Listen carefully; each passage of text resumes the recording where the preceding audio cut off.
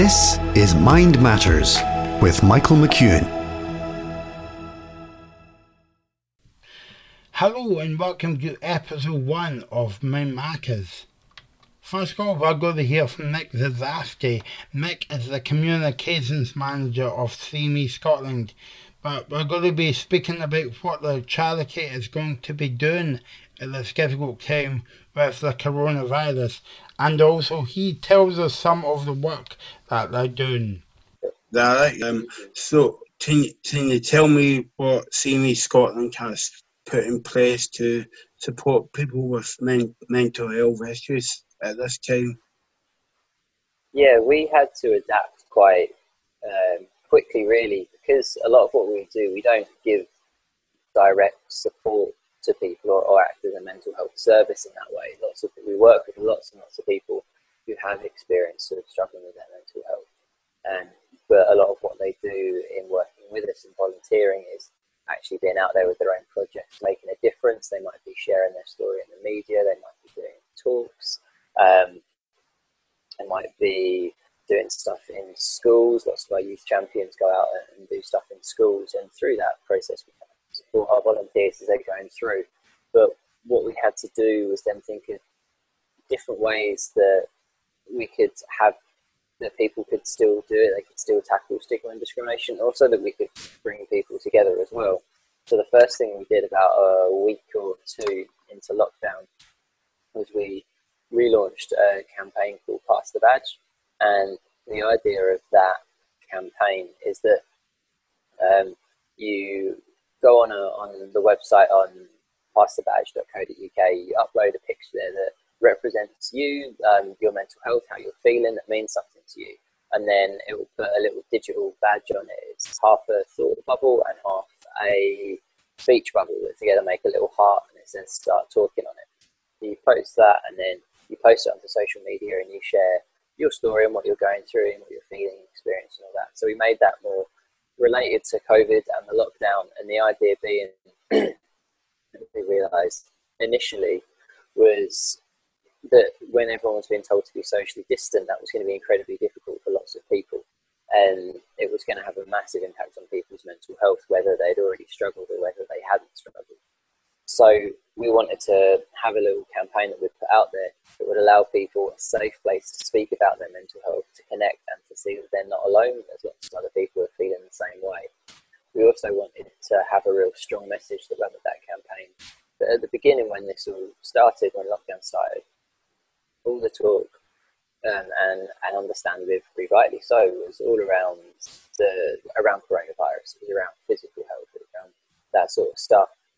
But mental health wasn't talked about as much at the beginning, and we may have got a lot of people, and from speaking to our volunteers, it's similar, that actually they feel like it's not the right time to speak about your mental health if you're struggling, if you already had a mental health condition, that there's loads of other stuff going on right now, it's not time to talk about this. But we were really saying, well, actually, no, it is, because your physical health and your mental health are really linked. If one struggles, the other's going to be impacted, and that you shouldn't feel embarrassed or ashamed, like it's the wrong time to talk about mental health. So let's create an area where everyone could chat and support each other. And we've had hundreds of people join in that conversation and take part online, and that's been really great to see. So that was kind of the main thing that we did initially to change. Do you, when you put out information that kind of like accessible, kind of like easy read for people to kind of like understand? Because I know there's lots of words at the moment, like lockdown, isolation and stuff, and like people doesn't really know what that means. But do you really put kind of easy content for people to understand? Yeah, with everything that we do at CME, all of our comms and everything that we put out in any kind of level of communication, we always want to make sure that it's the most accessible and easy to read, easy to understand format for as many people as possible, and really trying to avoid any jargony type language, anything that's going to exclude people at all. Because we are here as a national programme to try and help anyone who's experienced mental health stigma and discrimination, or who wants to help challenge mental health stigma and discrimination. So if we use language or jargony language that people don't understand, then we're just excluding people that we're supposed to be there to make a difference for, or to support, or for them to join with us. And it might be that even if we put something out and say 20 people knew what we were talking about and one didn't, that one person might have been the person that really needed to know that message, that information. So we're always trying to make it as accessible as possible on our website as well.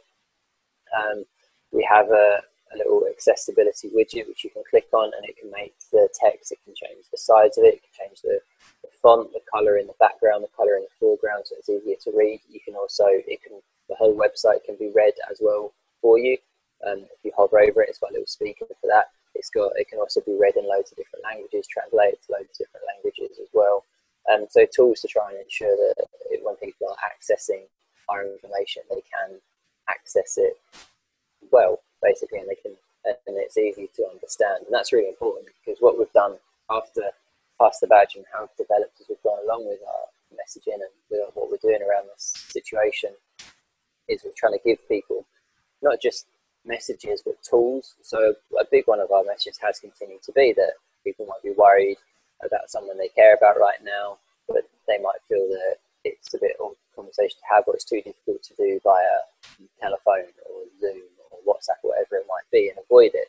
So we know that people avoiding having conversations is one thing that really leads to people then building up kind of feeling of no one wanting to talk to them about how they're feeling about their mental health. It makes people feel worse about themselves, and then maybe like they shouldn't talk about it because no one talks to them about it. So with our messages, we're giving out tools like we've got top tips for talking about mental health in our communities can pack, which you can find on our website, which is seamiscotland.org. There's also a conversation card for which came as part of our Time to Talk Day campaign earlier in the year. That's available on our website, or if you're homeschooling or you've got young children at home and you think they might be struggling, we've got our What's on Your Mind card as well, and that's got sort of loads of words that can help young people and adults have a common language on mental health, so young people can talk about it and they can see from an early age that this is a good thing to talk about, it's okay to talk about, not something they should ever be embarrassed about saying. I know that you were saying that you kind of don't deal with kind of like individuals in a way, but have you heard how people with kind of mental health issues are kind of coping, and what are the barriers that they face at the moment, because they can't kind of like see any of their pals or their family or workmates? A lot of the barriers that we've found we've spoken to a lot of our volunteers and we've asked them how their mental health has been impacted during this period, if they think their mental health has been taken seriously during this period, and also related to Mental Health Awareness Week, the theme for this year, which is kindness. I was just going to acts of kindness that help with their mental health. And what we've heard is that people have struggled a lot initially when the services they had that were supporting them were taken away, because they couldn't go to them physically, they couldn't be there physically, and there was, I think, a little, probably understandable because everything changed very quickly, but a bit of a gap between when their services were stopped and then when a kind of digital equivalent to that, whether it be a video call or a phone call or other processes were put in place. I think a lot of people struggled with the same level of support not being there that was there before, and having someone there that they could talk to that was helping them through, that then wasn't there and wasn't available, seemed to be a common thing that people were experiencing real struggles with.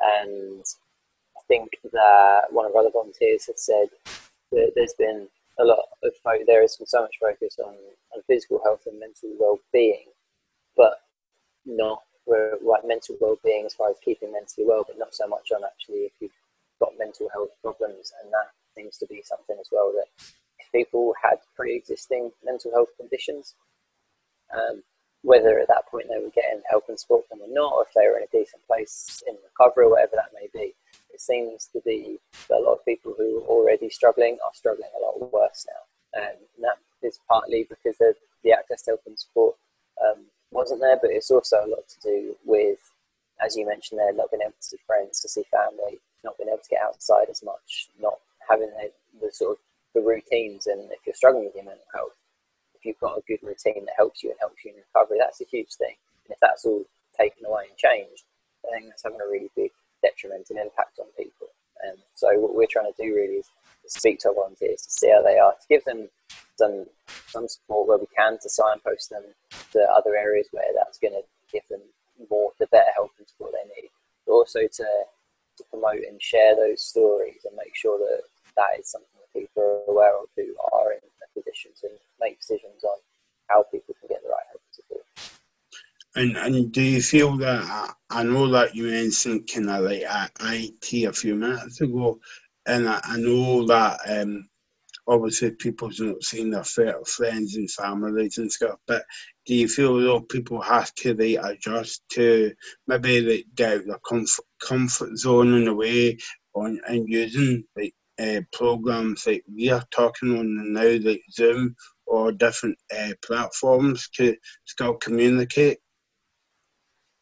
I think that it's great that there are platforms like Zoom and there's FaceTime and there's Skype and things like that where you can physically see the people that you're talking to. So there is still a face there, because I think that makes a huge difference, that even if it's not directly in the same space, but I think that sort of one-on-one contact with a person makes a huge difference. And also there's lots of group activities that go on with people via Zoom and stuff like that as well, which I think are really good for keeping wider sort of networks connected. What is difficult and something that we're still really trying to get on top of the master, there's a lot of people out there who don't have access to digital, who it isn't kind of a case of working out how to use it, it's more a case that they don't have either the internet connection is really poor because of where they are in like isolated rural communities, or because they can't afford internet connection, or they're homeless, or whatever it may be. And these types of chats and the video tools that a lot of people are using are not accessible to them. So we've been increasing again the amount of physical newsletters, actual paper newsletters that we're sending out to people, as well as I know other places are introducing text service with updates and stuff like that as well. And that's I think something that we've struggled with and are trying to get on top of, is really how to make sure that the people who don't have access to good IT, to good internet, to accessible devices are still being connected with and still having some information given to them, and to know that they're not just, because for those people this is going to be so much harder. Also as well, I guess there'll be a big issue for perhaps older people as well who have never communicated like this and don't really use the internet or can't afford to use it, and then they're being told also, because they're in a vulnerable age group, that they've got to isolate for a certain amount of weeks and they can't go out. And for people in that situation, the isolation is huge. So I think it's really important that ourselves as an organisation do better, and lots of others do as well, in making sure those people are connected with and aren't alone. Now, I may know what you're going to say here to my next question. Obviously, it's a big issue, because as a kind of disability campaign and a journalist, I know some of the issues that I would like to see changed. But from a mental health kind of perspective, Nick, what would you like to see when we come out of lockdown? What would you like to see better in life in terms of an organisation like See Me Scotland, or just as people with kind of like mental health issues? So what would you like to see that's not happened before now? I think that there's probably going to be, there is right now, when we come out of this in however sort of slower phase process that is, there's going to be a lot more people who are struggling with their mental health, whose mental health has been impacted. There's probably going to be a lot of people who are also out of work who are then struggling with their mental health because of that. And life's going to change dramatically, and has changed dramatically for a lot of people. And what we would like to see with that is that everyone shows there's been a lot of like kindness and caring and empathy throughout this period, especially like towards health workers, which is really good to see. There's the claps for the NHS and carers every week that happen. And I think what we'd like to see is some of that kindness and empathy towards people who've been working really hard for the country's health, but then also be translated to the same kindness and empathy for everyone in the country who's then struggling because of what they've been through. And that if a lot more people are struggling with their mental health, that is something that we don't want. We don't want to see that at all. But if they are, we want to see perhaps a lot more people will then understand it. And if they can understand it, they will be more empathetic towards it. They will also stigmatise less. They'll treat people unfairly less because they'll see, well, actually, I understand now how mental health can be massively affected because it's impacted on me through this. And just in general, I think that people are kinder, they're more accepting. Then there's also things like in workplaces. We want to see a lot more workplaces being more accepting of mental health, particularly of reasonable adjustments. We've all been forced, people who are working at the start of this, have all been forced to work in a completely different way, whether you're a key worker on the front line and you having to adapt to working within this period, or if you've been furloughed, or if you're working from home. Everyone's worked in a really different way for the last few months. And I'm hoping, and what we'd like to see is that employers really think about how that, and how when everyone needs to adjust, there are ways that people can adjust, particularly with people who've been working from home, and looking at that and considering then someone struggling with their mental health, that reasonable adjustments are made for them. Because that's one of the big things that people are treated differently or unfairly in the workplaces, is that if they are struggling, reasonable adjustments aren't made, and people, or the culture won't be right, so people won't want to speak out. And hopefully through this we can see that actually reasonable adjustments can be made. There's a willingness to, and we'd like to see that willingness from workplaces. Also support for young people. There's going to need to be a lot of support for young people. There's been sort of hugely impact on them. So ensuring that they know straight away, and from right now really, that if they're struggling, it's okay to say that they shouldn't ever be dismissed or judged or told they're going through a phase if they're struggling, because it's legitimate to struggle, and if they're encouraged to talk about it, to ask for help, that it's there for them. And then I guess within healthcare, the healthcare staff support with their mental health, because they're going to have been through such a tough time, and that they feel, and lots of people working in healthcare have felt before like they can't speak about their own feelings, their own health, their own mental health. So to see that they can speak about that, they're confident, they will be supported, and that people going in the services will be supported and treated with kindness and compassion as well. Now, everybody knows this kind of stat in the mental health world, like 1 in 4 people has got a mental health issue, but I've been thinking the last couple of weeks, and I'm sure that you've been giving it a lot of thought in your organisation, and you kind of hinted in your last answer that statistic might go up in terms of people with mental health issues not being seen any kind of like family or people that hasn't experienced mental health issues but been in the house for like 6 or 7 weeks and not seeing anyone apart from some get over Zoom or over a phone. But would you say that number would rise through the next couple of weeks or couple of months? Or to be completely honest, I think that number was probably higher anyway. I know there's kind of the 1 in 4 was spoken about a lot and for a really long time. And there was even more people saying maybe it's 1 in 3, and that's, I think the original, apart from that stat, which is said a lot, was quite old when that was looked into. I think it's also, and it touches on definitely what you said, my opinion of the 1 in 4 stat and using that type of stat, which is still done, and I totally understand it was done initially, and it was put out there and for really good reasons. It showed that people struggling with mental health is really common. There's going to be someone that you know, 1 in 4 people will.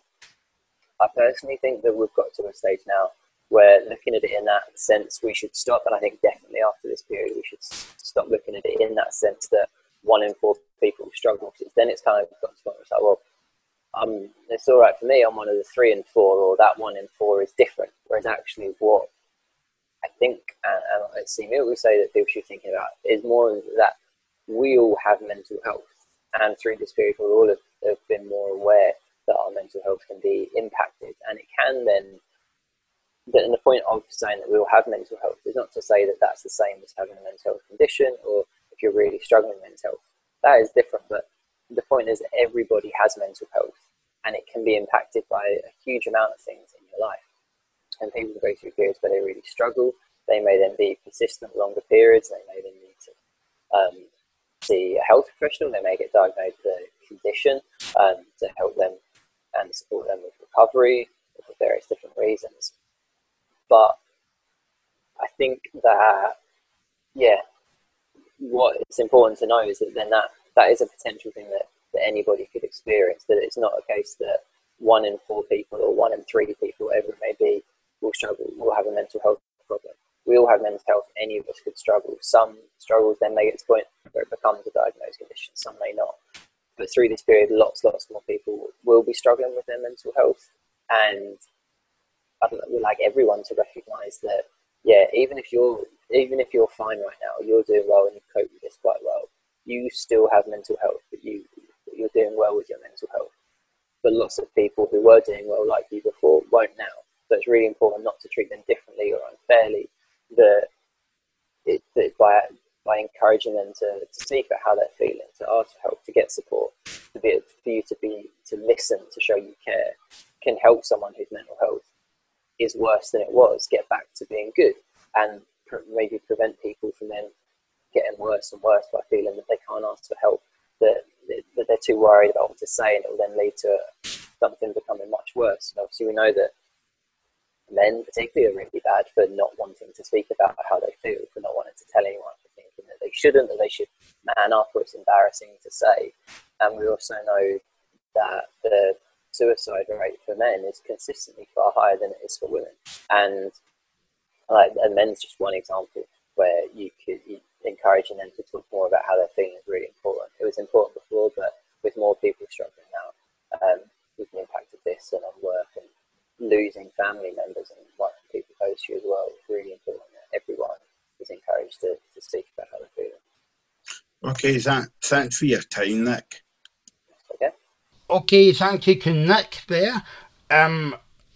Next up, we're going to hear from a mental health campaigner, and also he set up his own charity looking at mental health, and he gives talks to breaking down the many barriers into mental health.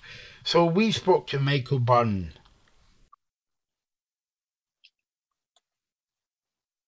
Okay, so now we're joined by Michael Byrne. So Michael, first off, can you tell us a bit about yourself?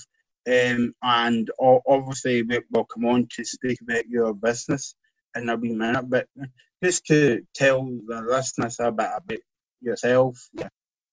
Sure. My name is Michael Byrne. I'm 50 years old, from Glasgow, and I have complex post-traumatic stress disorder. Now that's a diagnosis that I got in 2018 as a result of having a mental health breakdown. And I had that breakdown, that breakdown was really just a culmination of a lot of things that happened in my life, and a few of them I'll touch on just now. So maybe a wee bit of trigger warning if you are listening to this, that I'm probably going to rattle through some things that might be relevant to people who are watching or listening to this, and it may affect them adversely. So a wee bit of trigger warning, but it's real life as well. So some really highlights of the lowlights for me was just from a child just being verbally, physically and emotionally abused by both my parents. Then when I grew up in my 20s, my father was brutally murdered in his flat in the Gorbals. When I was in my 30s, I lost twins due to miscarriage and ultimately led to a divorce. And then in my 40s, in 2013, probably what most people know me for who do know me, I was standing in the Clutha Bar in 2013 when the helicopter landed on top of the Clutha Bar and killed 10 people that evening. And that year after that was a really difficult year, but it was a difficult year for everyone who was in that disaster. During that year, I became quite suicidal. I didn't really want to talk to anybody about what I'd been through and all of the other stuff that I'd been through. And pretty much the anniversary of the Clutha, I was diagnosed with a potentially cancerous tumour in my throat. I had to get emergency surgery to have that removed. And it just kind of snowballed from there. One thing and another, I started encountering blackouts after work, coming home from work, blacking out. Not through alcohol or anything like that, just my body blacking out, closing down. And then in April 2017, just leading up to my mental health breakdown, I was involved in a car crash. And 4 days later, I was hospitalised with a suspected stroke. And fundamentally what that did is that was really the start of a 13-month journey through my mental health breakdown, culminating in May 2018 of that diagnosis. And I kind of always say this, Michael, and for any listeners who may be concerned about mental health and the stigma and so on, whilst it's real, I was the happiest man alive to be diagnosed with a mental illness, because for me it meant that I could take ownership. I could start to find out about why I had been me for 47 years and lived in this fear of judgment and so on. So yeah, that's me in a potted version of it. All some pretty heavy stuff there, but it's real life events, you know.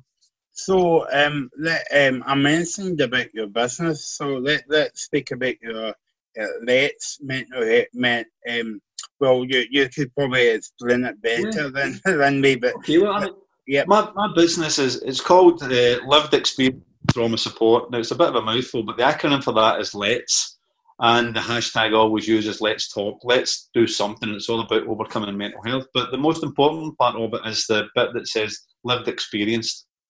And what I did when I came out of my breakdown, and overcame all of the fear of judgment and overcame not wanting to talk about all the things I've been through, was that I actually realised that if I did speak about what I'd been through, it actually had a really positive effect on other people who maybe didn't want to speak about some of the things that they'd been through in the past, and had found somebody that actually, this guy's up on stage talking about, you know, child abuse or trying to overcome a murder or all of these other things.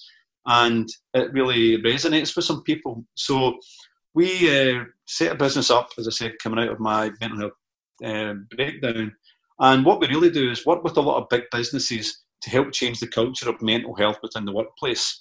And we do that through training courses and support and staff and the businesses through things like mental health awareness courses, mental health first aid, and a whole load of other things where we can carry out mental health policy audits.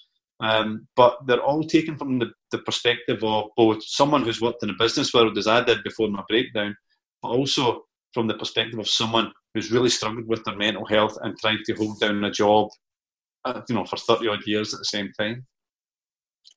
So, where can people get in touch with your? What's your website for your business? Yeah, the website is www.livedexperiencedtraumasupport.com. They can get on that. There's also Facebook pages, Twitter pages, the usual stuff for that.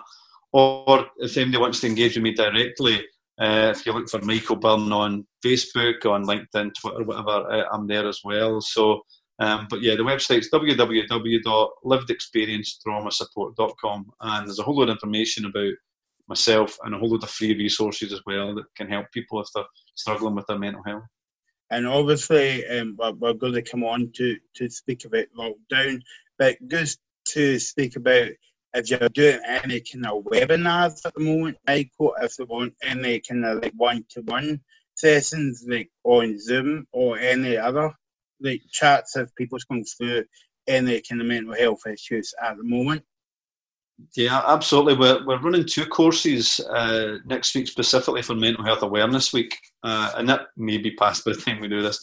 But we offer webinars on mental health awareness and mental health first aid, and we organise that so that they can be for businesses and we can do it exclusively for them or for anyone who wants to join us.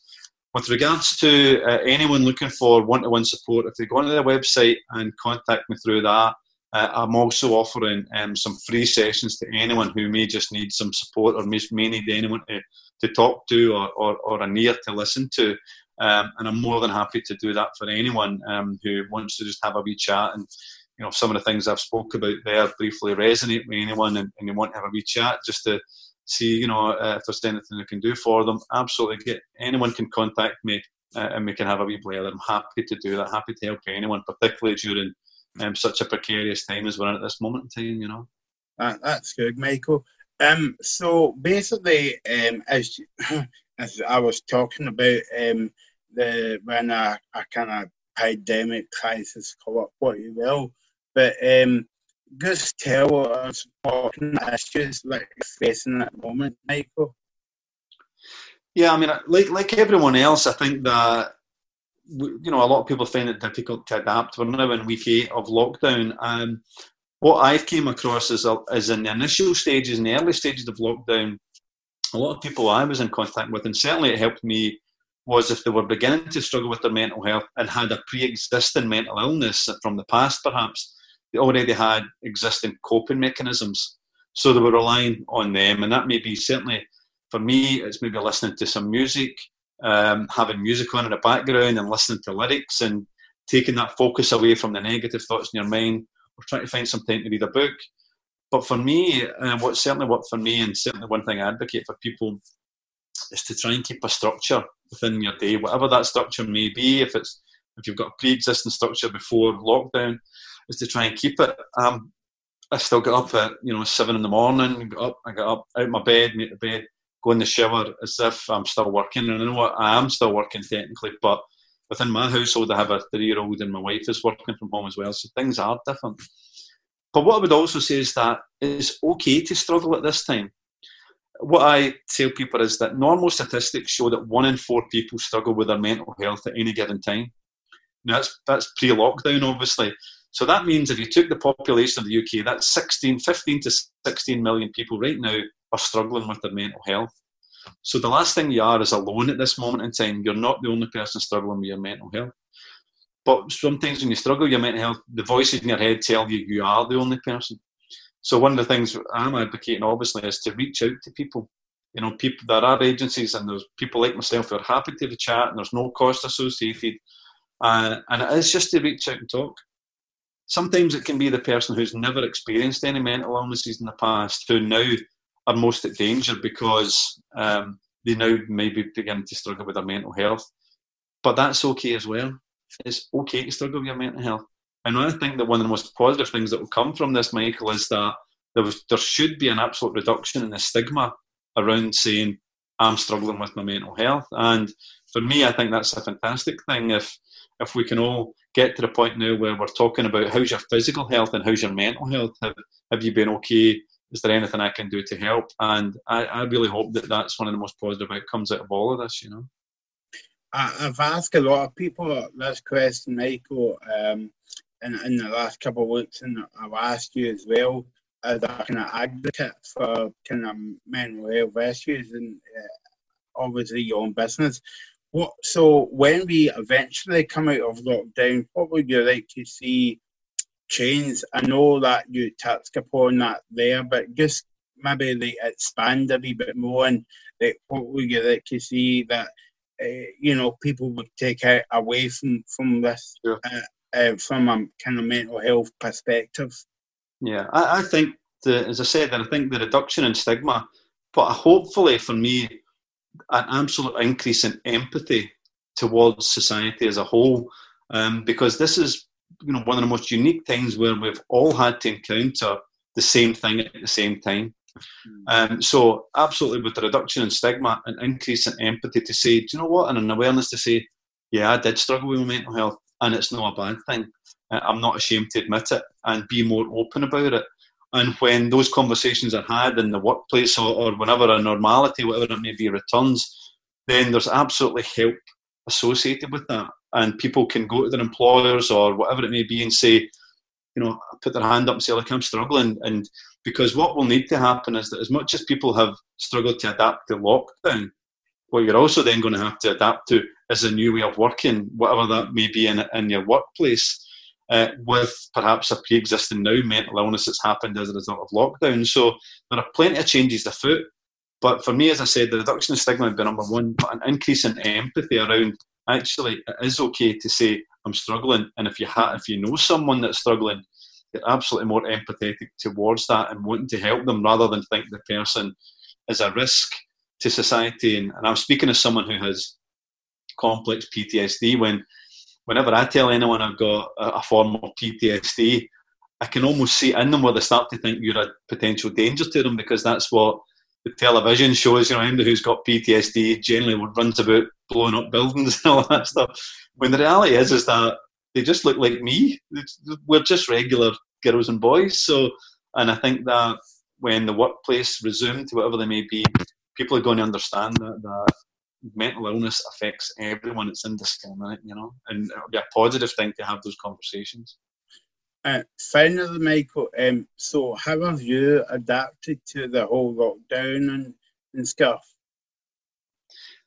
I think I've adapted well to it. We kind of spoke prior, and I think that because I had a mental health breakdown, and I kind of describe it as almost like a lockdown inside your brain. You're completely controlled inside your head, and you can't escape it. And what I think is that because I've encountered that mental lockdown, the physical lockdown was a relatively easy transition to make. But that's because I'd learned from the past and I had the coping mechanisms. What is really important is that if you don't have those kind of like almost like a recovery plan at hand, is to actually figure out who can help me through this. So I do a lot of work, a lot of podcasts, and helping a lot of people. And for me, that's actually a pretty good thing. That's cathartic for me and rewarding for me, in terms that if I can share my experiences and it helps someone, then it helps them, but it also helps me as well. And I never lose sight of the fact that as much as I would never want all of those things that I've been through to happen to anyone else, what I try and use is my experiences to show other people that actually you can come through all of those things and still be of a value and still be whatever it is you want to be in life. Okay, thanks, Michael. Thank you, Michael. Was that okay? Okay, thanks for listening to the first episode of Mind Markers. We'll be back very soon with more interviews.